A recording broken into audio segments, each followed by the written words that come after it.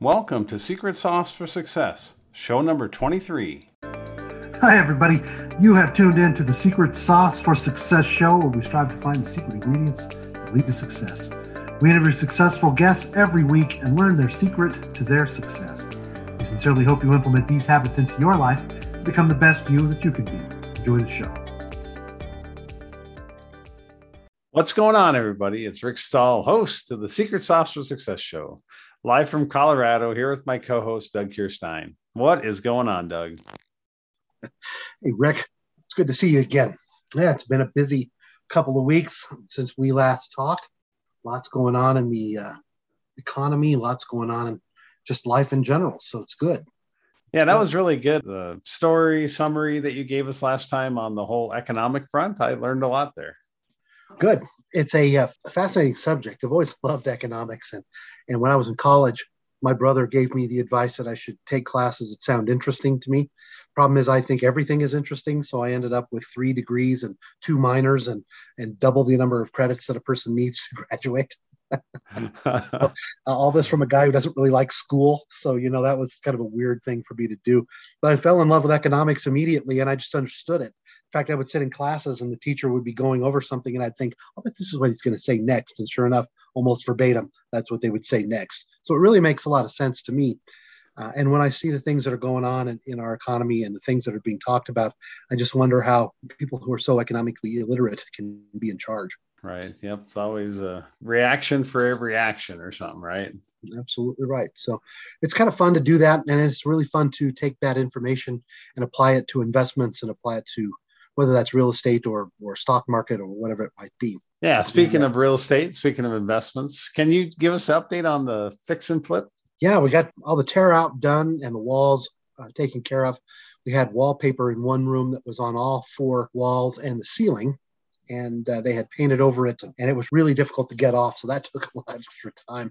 You never know what you're going to run into in these places, But fortunately, it's a small house, so the tear down was pretty minimal, and the amount of plaster work and that had to be done on the walls was pretty minimal. So that was pretty easy to get done. Now we're ready to move on to painting, which should be done this week. I'll talk to the contractors tomorrow and kind of see where we are on that. And then moving on to the floors and the kitchen and the appliances and getting the bathroom finished up. But I think, we're probably looking at a late August to early September completion on this thing. And one of the things that I always struggle with is the budget, right? I've always underestimated the budget cost by 2 to 1, right? I come in, I'll need 50K. Well, it turns out to be almost 100K, So how are we doing on this one? Pretty good. We're running a little hot. I think that's sort of the way it is. But with the budget, we're about halfway through the budget. And I think we're about halfway through the process. So I don't think we're that far off. Very good. Hope it continues to go well. You and me both. Yeah. So what's going on with you, Rick? I understand that you tried your hand as an author. Oh, I did. Yeah. It's been so long ago. It was like over Christmas time. Yeah. I came up with Secret Sauce for Success book. Took a lot of what we learned here, interviewing all the different people, and just a lot of my own basic precepts about wealth generation, lined it out chapter by chapter. Wealth starts with your mind. And, a lot of people don't feel like they're worthy to be wealthy. You need to get over that hurdle. If you work hard, you can build wealth. Rich Dad, Poor Dad, right? Richard Kiyosaki, he, talks about the 4 quadrants for building wealth. Trading your time for money is the first one, right? Investing, letting your investments work, like real estate. Business, leveraging other people's effort to build a product. Can't remember the other one, the other quadrant. But, just different ways to generate wealth. I think I did a good job on the book. So check it out on Amazon, Secret Sauce for Success. I've been reading through it a little bit myself. It's interesting. I have a lot on my plate right now, but I'm heading out to a vacation here next week, and I plan to stick it in my bag and read through it on my vacation. So I'll come back a wiser man. Thanks to you, Rick. Appreciate it. Oh, I don't know. I think just being in Hawaii will make yourself wiser right there. Well, if I come back, I'll come back as a wiser man. Otherwise, I'll just send you a postcard. That'd be nice. To do this from the islands. Tell me, Rick, I know you and I have been friends for a long time, and you've been working a lot on moving into the investment world, buying real estate and that kind of thing. We've talked extensively in the past about anything from real estate, of course, to buying individual stocks and doing some day trading and that kind of thing. I'm interested in kind of how you as an engineer, which is a unique type of personality, right?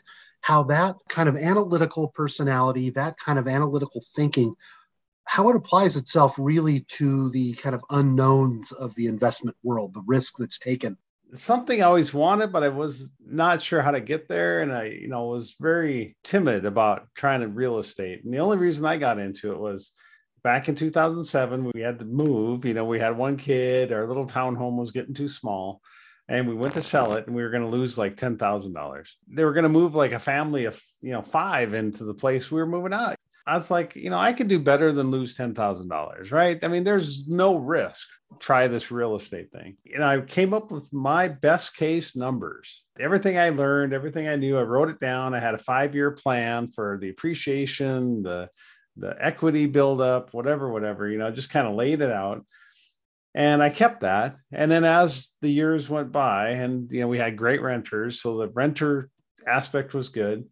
I went back and looked at those numbers that I wrote down. Best case, we like tripled them. And that sold me right there. So it was the good tenants and we totally crushed the numbers. And I was like, okay, so the risk isn't as bad as I thought. And that warmed me up to trying it again. Interesting. You had that engineering approach where you had everything worked out in the forecasts, but the way things actually worked out kind of blew your expectations out of the water. Yeah.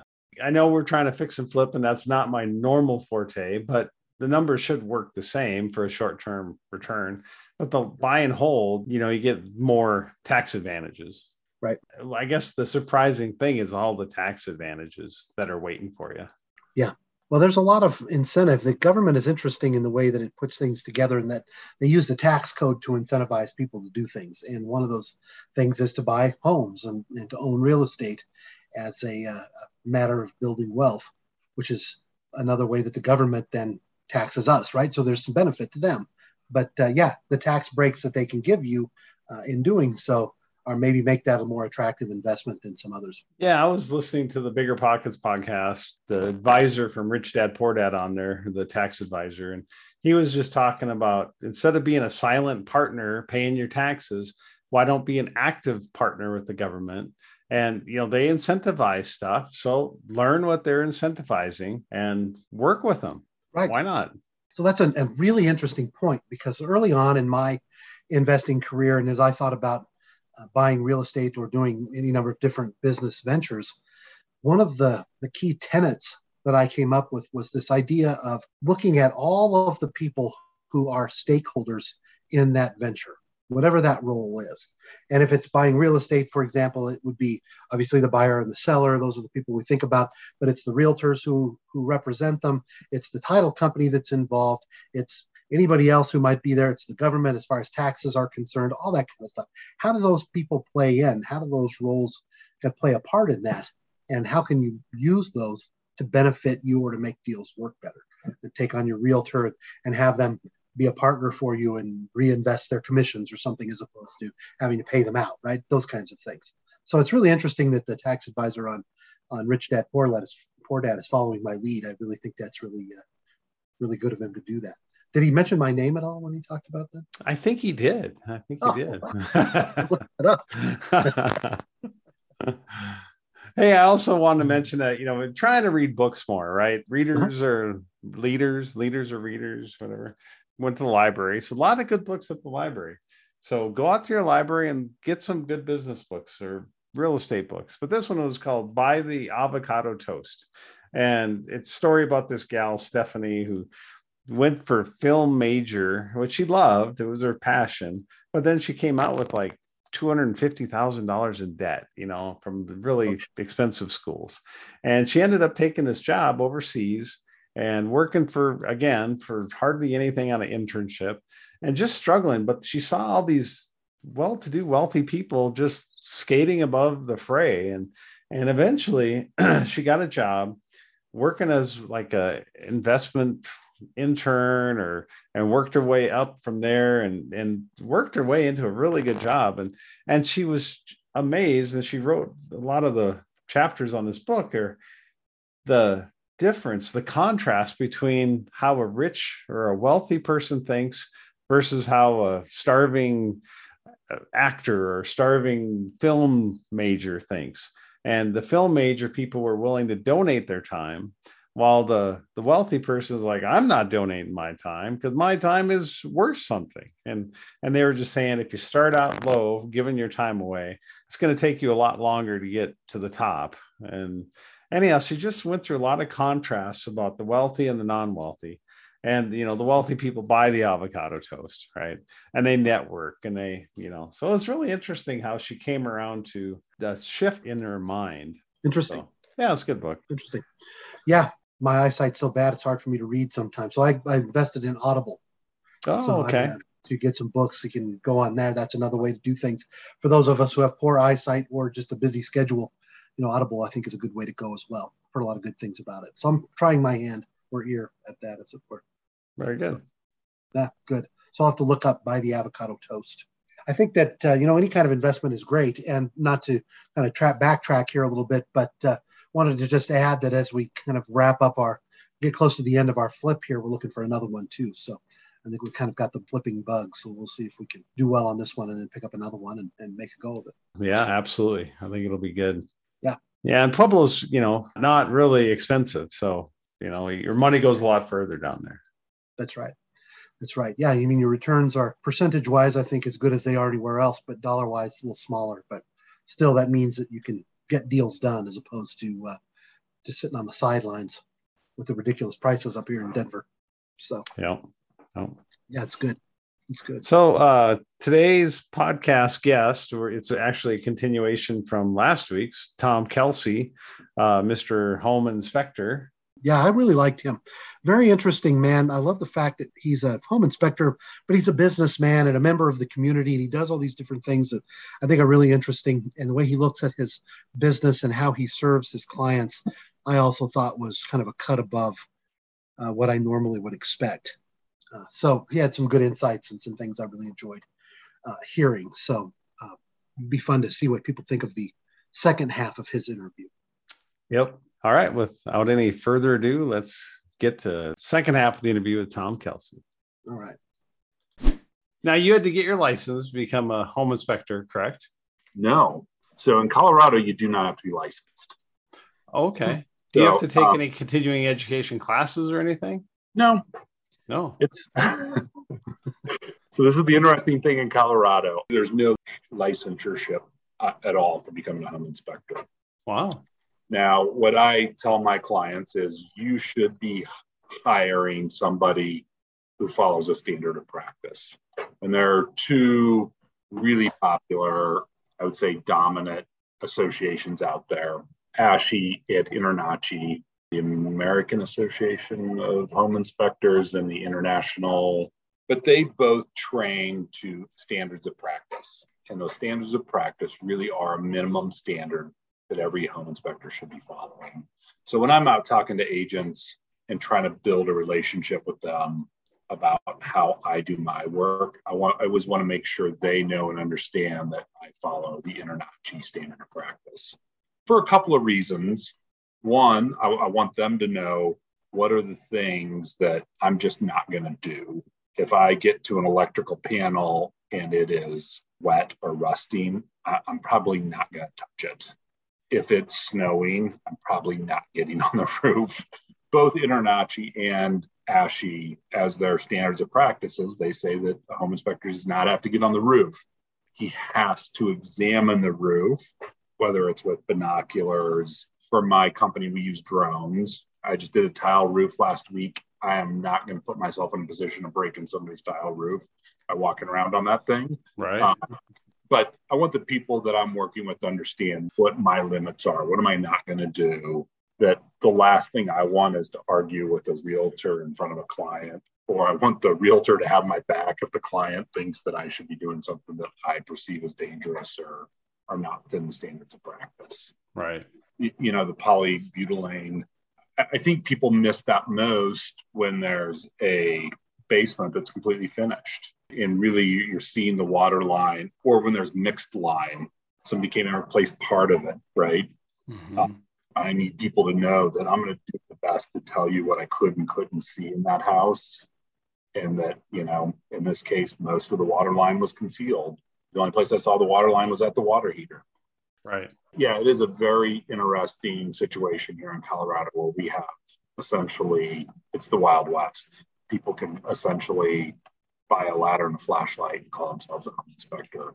But I think it is super important that people who do claim to be home inspectors actually belong to one of these organizations, have a standard. For me as a home inspector, the one thing that when I'm talking about how I do a home inspection, I do it the exact same way every time.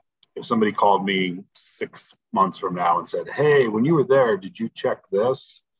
All I could say is, yep, because I always check that. And that's the way I do my home inspection. And I do that for me, I do it for the customer, and I do it for my agent. So they know exactly what to expect of me. So why did you become a home inspector in the first place? I had a long career in sales and marketing, started investing in Denver real estate, 20, almost 25 years ago, worked in the ski industry of all things, had a fabulous career, but at the end, I did not want to sit at a desk anymore. I thought about what I was going to do with the rest of my life or at the end of my career. And, there's something about houses and being in real estate and always trying to understand like how things are put together and why somebody did this or that. I'm pretty happy at the end of the day when a first-time home buyer and I can tell them a little story about their house that nobody else knows because I got up on the roof, because I got in the attic, because I went down in the basement and put that whole thing together for them. I think it's a pretty special thing. Sometimes my wife tells me that I have no feeling for our house because I think of myself as that investor, but I do have a special relationship with every house I've ever owned. I also, as an investor, I've been in so many properties that people have just not taken care of them. That, one of the things that we do at our company is we give every homeowner a portal. We create a cloud account for them that allows them to have a home information center so they can store everything from the finishes in their house.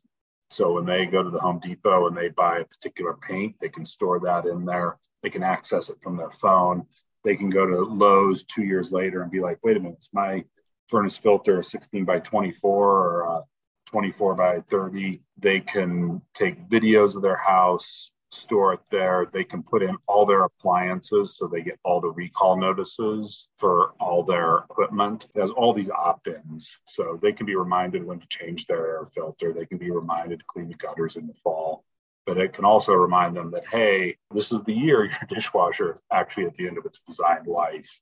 I don't think about that, but like what a cool tool for a homeowner to be thinking about like, hey, there's these great big systems in my house and I might have to replace my furnace next year. And today that's a $16,000 investment to replace a furnace with a new high-end, high-quality unit. And I feel great about helping people through that journey. Right. Well, that's kind of neat. I like that portal thing. Yeah, I agree.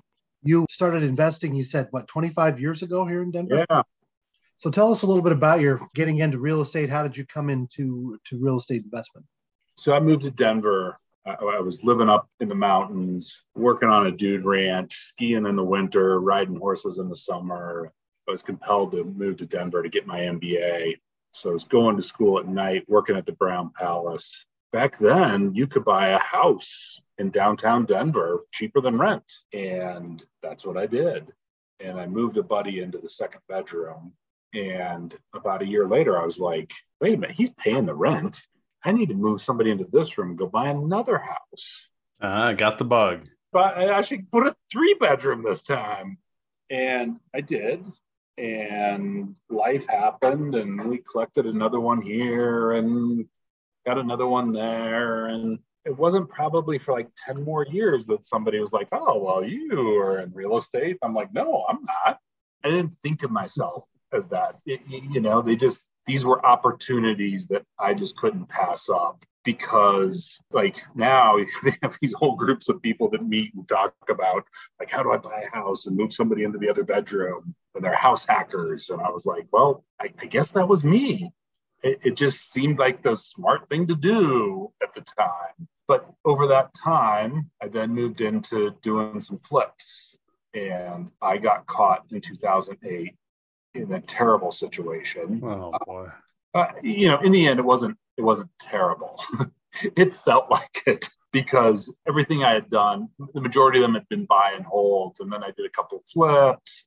And this guy that lived upstairs from my girlfriend, who I'd met through, just hanging out at the local pub, says, "Hey, I want to do this. We should do this." And I said, "Yeah. I go to work during the day and I do this at night." So he showed up again one night and said, "Hey, I found a place.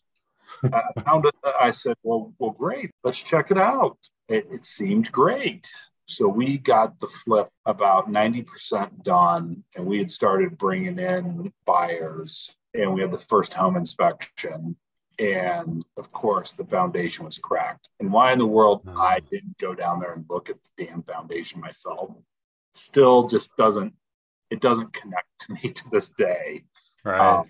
But it is one of the reasons that I love being a home inspector, because I know I made that dumb mistake. So we ended up sitting on this property, and I'm sure your audience knows when you've got a hard money project and you're paying way more than market value rent, and you're trying to get the foundation fixed and nobody can be there for 6 weeks. Right. It's pretty stressful.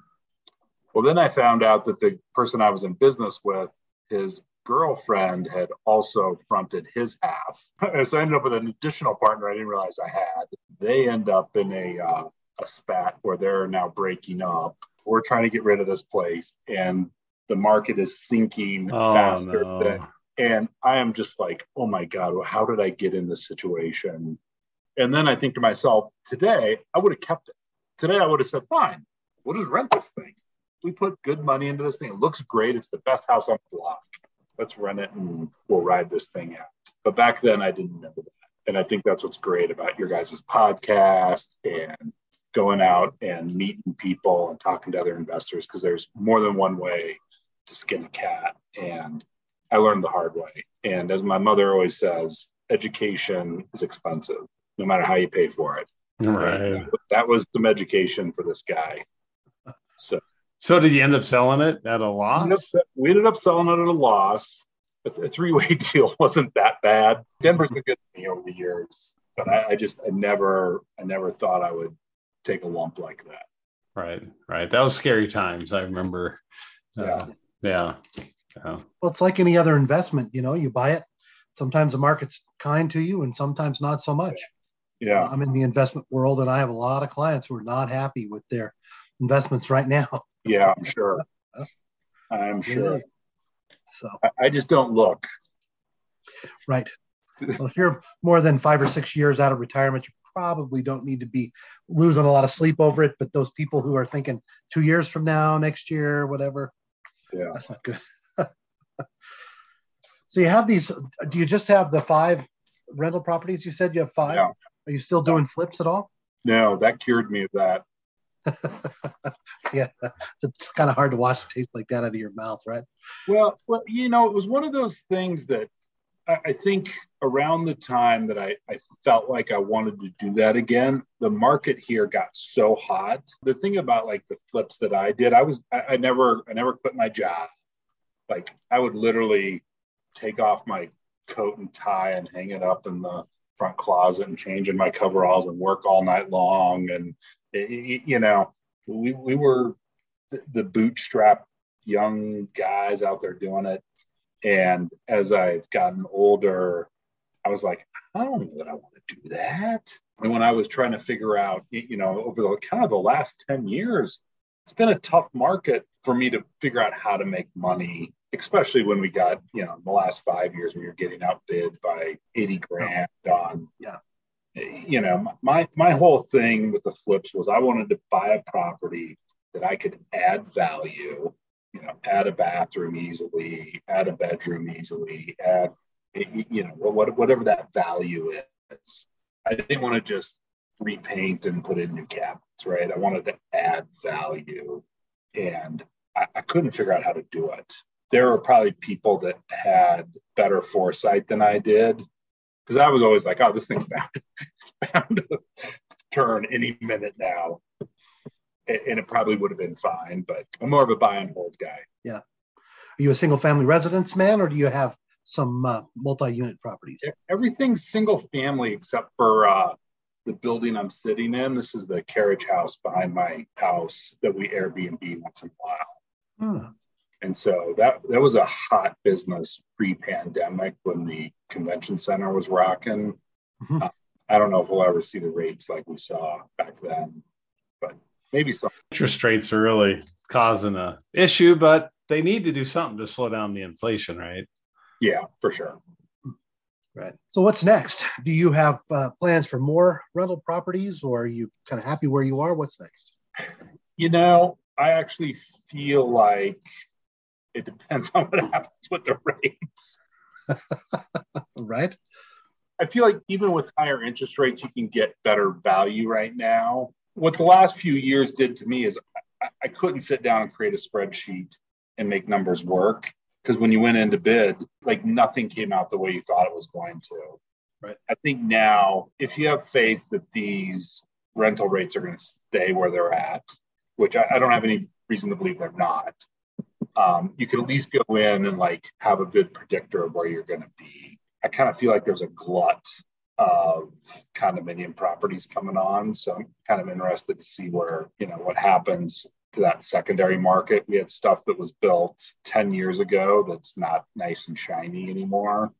Right. And I kind of want to keep my eye on those products and see maybe there's some things out there that might be in the range that I want them to be in. Well, I think gone are the days too of getting outbid, like you said, by $80,000, because the interest rates just get a lot of those people out of the market. So the fewer buyers you have, the more reasonable and stable prices become. So I think, you'll start to see some balance out there. I'm with you. I think it'll be interesting to see what some of those older properties and some of these tract type properties, what they're doing. Let's take a break and hear a word from our sponsor. Here at Stahl Realty, you are number one. I'm a realtor with HomeSmart, and my job is to make sure you are satisfied. Here is what one satisfied client of Stahl Realty had to say.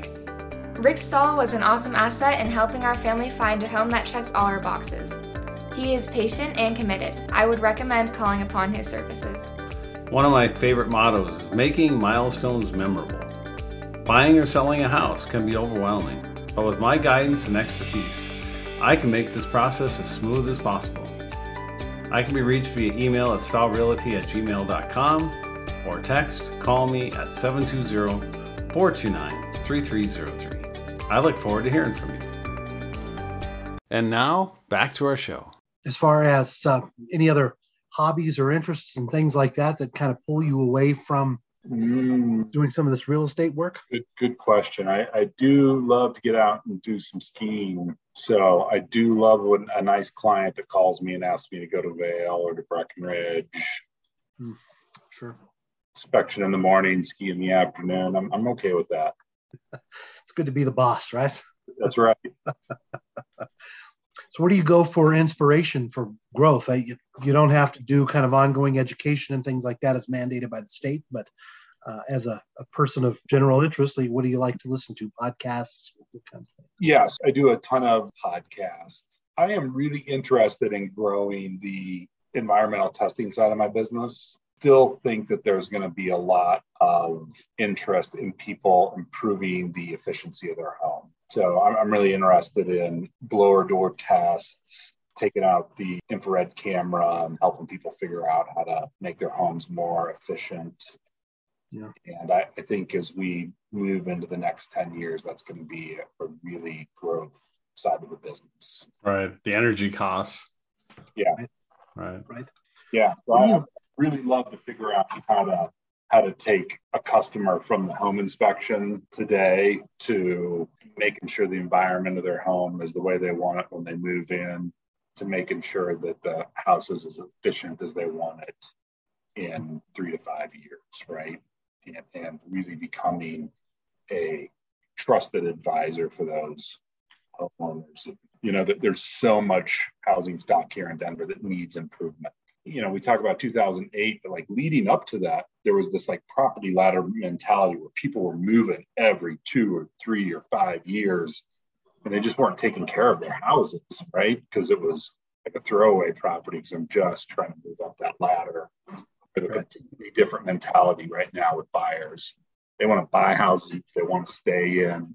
They're willing to overpay to do that. And everybody's watched 10,000 hours of HGTV and feel like they know how to fix a house. So, what do you think about things like putting solar panels on a house and that sort of thing? Is that technology where it should be, or is there still a long way to go before people should seriously start looking at that? Yeah, I can't call myself an expert in this field by any stretch of the imagination, but I hope there's a long way to go. I have a lot of passion for houses being beautiful, and a big house with a big ugly solar panel on it's not always beautiful. Right.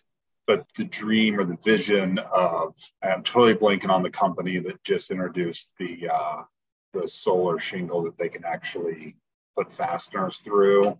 Oh. Tesla roof. I saw the first one in my neighborhood this year. I think that's going to be the thing, is trying to figure out how to keep these things from being big, ugly eyesores. And I guess people that live in, these new developments where everybody's got one, it probably doesn't stand out. Right. Don't always look great. Right. Yeah. So do you do any books? Do you read books or anything interesting? I do. The book I'm reading right now is Profit First. Really interesting, no matter what kind of business you're in. So their premise is that growing bigger is not always better, but growing more profitable is. The problem with books on tablets is you never know who the author is. It is a really interesting book on how to set up your accounting so that you always know that you're making profit, so that you have profit centers in your business. It's a fantastic read. I think like my favorite personal growth book is True North. It's kind of a hot book probably 5 years ago, kind of exploring the what really makes you happy. And I think home inspections for me is part of my true north. There was a hot minute there where I thought I wanted to be a realtor, and then my wife told me there was no way I was spending all day Saturday and Sunday with other people. The opportunity to help people out and to have a mission of serving people really, really excites me. And, a place satisfy my appetite to not have to sit at a computer. I discovered finding my true north. I like it. Yeah. Not to take a step back, but you mentioned you like podcasts. Do you have any in particular that you enjoy tuning into? So I've been really addicted to this home inspection podcast, which is it's a very narrow band, but it is just this guy in Texas. His father ran a home inspection company. He runs a home inspection company, and he actually just invites people on and tries to help them fix their business. For me, I don't necessarily know that I need somebody to fix my business, but just to hear other people and how they approach their business and how they approach their customer service is what I really like about it. And I think that's the great thing about podcasts is everybody's got one, even you guys. And, right. and you can find a niche for everything. Right. I listen to, I don't even know the name of it, Marketplace on NPR every day. That is one of my true addictions. Huh. It's a very digestible way to understand what's happening in the markets. Previously, you mentioned that property manager your own rentals. Yeah. And you have 5 of them going? Yeah. And how is that going? It depends on how well I picked my tenants. Right. That's the key. That's the key. Sometimes I like to think that I picked them. Sometimes they pick me, I guess. I guess I take the approach that I'm picking them. And I have learned some amazing things listening to podcasts about how to be a better landlord and how to develop that relationship. I think that's one of the big things for me is when I was doing a 9-to-5 job and trying to flip houses and manage, I didn't ever create relationships with my tenants, and I didn't set expectations for them. And now I try to really make sure out front that there's these expectations. It is amazing the difference in the way we work together as opposed to this, my landlord only calls me when the rent's late. My landlord never stops by to ask how things are going. It's just amazing how you can really create a true business relationship with your tenant if you work at it. Give me an example of setting the expectation. I have a handbook for every house. We talk about, my expectation is that I'm providing a beautiful landscape for you. And my hope is that the landscape looks this good or better when you move out. So you just say that while you're walking them through for the check-in? I say it out loud. And it is amazing the difference in how people treat that when they have some ownership of it. My expectation is that and your expectation should be that if the disposer goes out on a Thursday, that even if I'm out of town, I will figure out a way to get a new garbage disposer installed in 4 days. And, whatever the condition is that I'm going to work very hard to get the problem solved. For that, I expect rent to be paid on time. And I expect all those kind of things. It probably takes a good 10 years of being a landlord to figure some of that out, right? I have never said that. So we have some properties and I like that. I try to say that, but I don't think I've ever been so concise like that. As a landlord, right? So I've heard different podcasts where they make up like an invisible landlord. So the person doesn't have to be feel responsible for raising the rent. And it could be my own fault here, right? So I'm like you. I have a personal relationship with the tenants. I love my tenants. I think I handpicked them kind of like you did. And they're wonderful people. I mean, I just picked up my 4Runner from one of my tenants to fix my car. And I'm invested in these people because they're responsible for a big part of my portfolio, right? Each one of them. I love the relationship thing. But I also feel like this is my weak point here is I'm having a hard time raising rent as much as I should because there is no invisible barrier. A little frustrated sometimes. Yeah. So it took me a while. I feel like I missed the early acceleration in Denver of rent raising. Somebody somewhere said, oh, well, just, write it in your lease. You intend to raise it every year 4 to 8%, and say that out loud. You're getting ready to sign your lease. Like, hey, I just need you to know that, this is how we continue it. And I could raise it this much. And as long as you're giving them that high number that you really don't intend to hit, right? I think it's fair. I like it. I think, again, going back to those costly mistakes, I actually rented to some friends once. That was a nightmare. Yeah. So you do have to have those boundaries, right? Yeah. The friend rental thing just did not. It was bad. Just being human to people and making sure that they recognize that this is your business. I think that's the other thing, right? Is this is my business. It's not this thing that I just have because I lucked into. I didn't inherit this house. You now are paying me rent on. I had to go work for it. I had to get it. It is an asset. It's my business. I also went through this situation where I had a renter who lived there. I think she lived there for 12 years. Right. We knew we had a problem when we had to replace a deck. And I had gone out and talked to a bunch of painters. Wood decks are terrible. Staining it a dark color will actually help protect it. And went through all this, why that is. And we went about painting it. And this tenant came home. She was gone that first night, came back, and she threw a fit because emotionally it was her house. She had lived there for 12 years.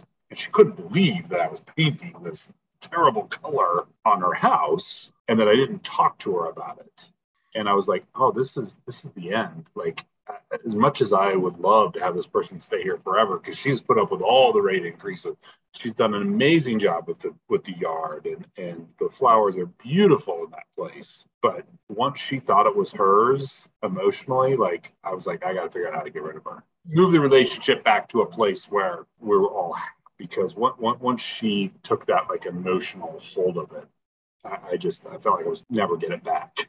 When the tenant moves out and I get it for a day or a week, whatever, I'm like, oh yeah, it's mine again. I forgot about that. It's really an interesting dynamic. Yeah.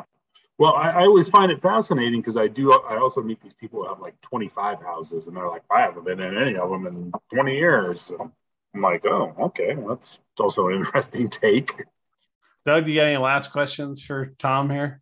No, I appreciate your time, Tom. It's been Yeah. very interesting. Yeah, this has been fun. Yeah, it has. Yeah, very, very. You have a lot of insight, a lot of experience. Thank you. I found the analysis that you did on the home inspections and some of that nuance to be really fascinating, because the home inspection, I always wondered how in depth do people go on that. I've had a few home inspections done and kind of read through them and look at it, but it seems fairly fluffy. Kind of wonder about that. It's interesting because there's probably 20 lines in a home inspection that are in every one, right? And they're like the BYA, the covering my ass lines. So if you have like a house that doesn't have much else to comment on, like I can believe that it seems really fluffy because those are a bunch of fluffy things. But on the other hand, you get into a 1945 over in Aurora that hasn't been well taken care of, like you don't even notice that stuff because you got a lot of other stuff to worry about. Right. I would tell any realtor or anybody that invests, having a great conversation with your home inspector about what they do or how they do it, and as importantly, like what guidelines they follow, can teach you a lot about what to expect from that. And I know people who have hired home inspectors who hand them 3 pages and 6 pictures and say, yep, it's all good. And fortunately or unfortunately, that's the way things can roll here in Colorado. Right. But I think that there are some really great home inspectors out there who really care about providing people with really great information. And this is a business that's introduced a lot of technology in the last 10 years. I could do a whole hour on infrared cameras. So it really does sound like you care. You're one of the people that care about your job. Yeah. So how can our listeners get a hold of you?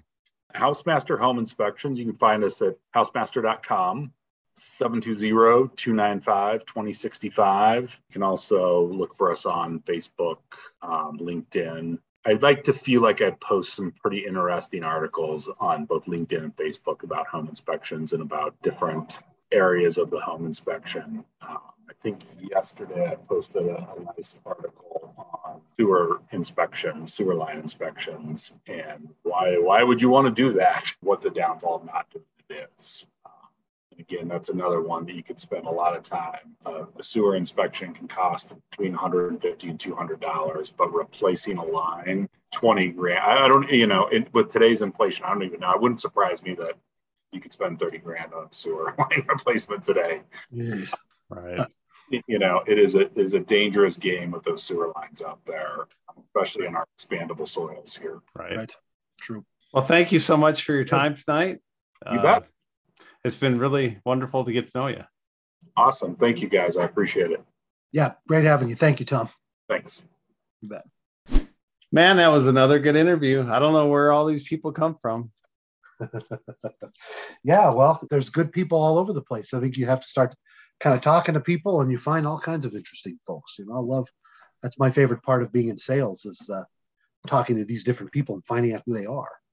Yeah. My favorite part of the podcast too. Tom, what do you think? What did you learn?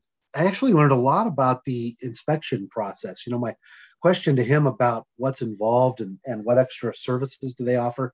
It's really interesting how he handles things. He kind of goes top to bottom and looks through everything in the plumbing and what they're really looking for.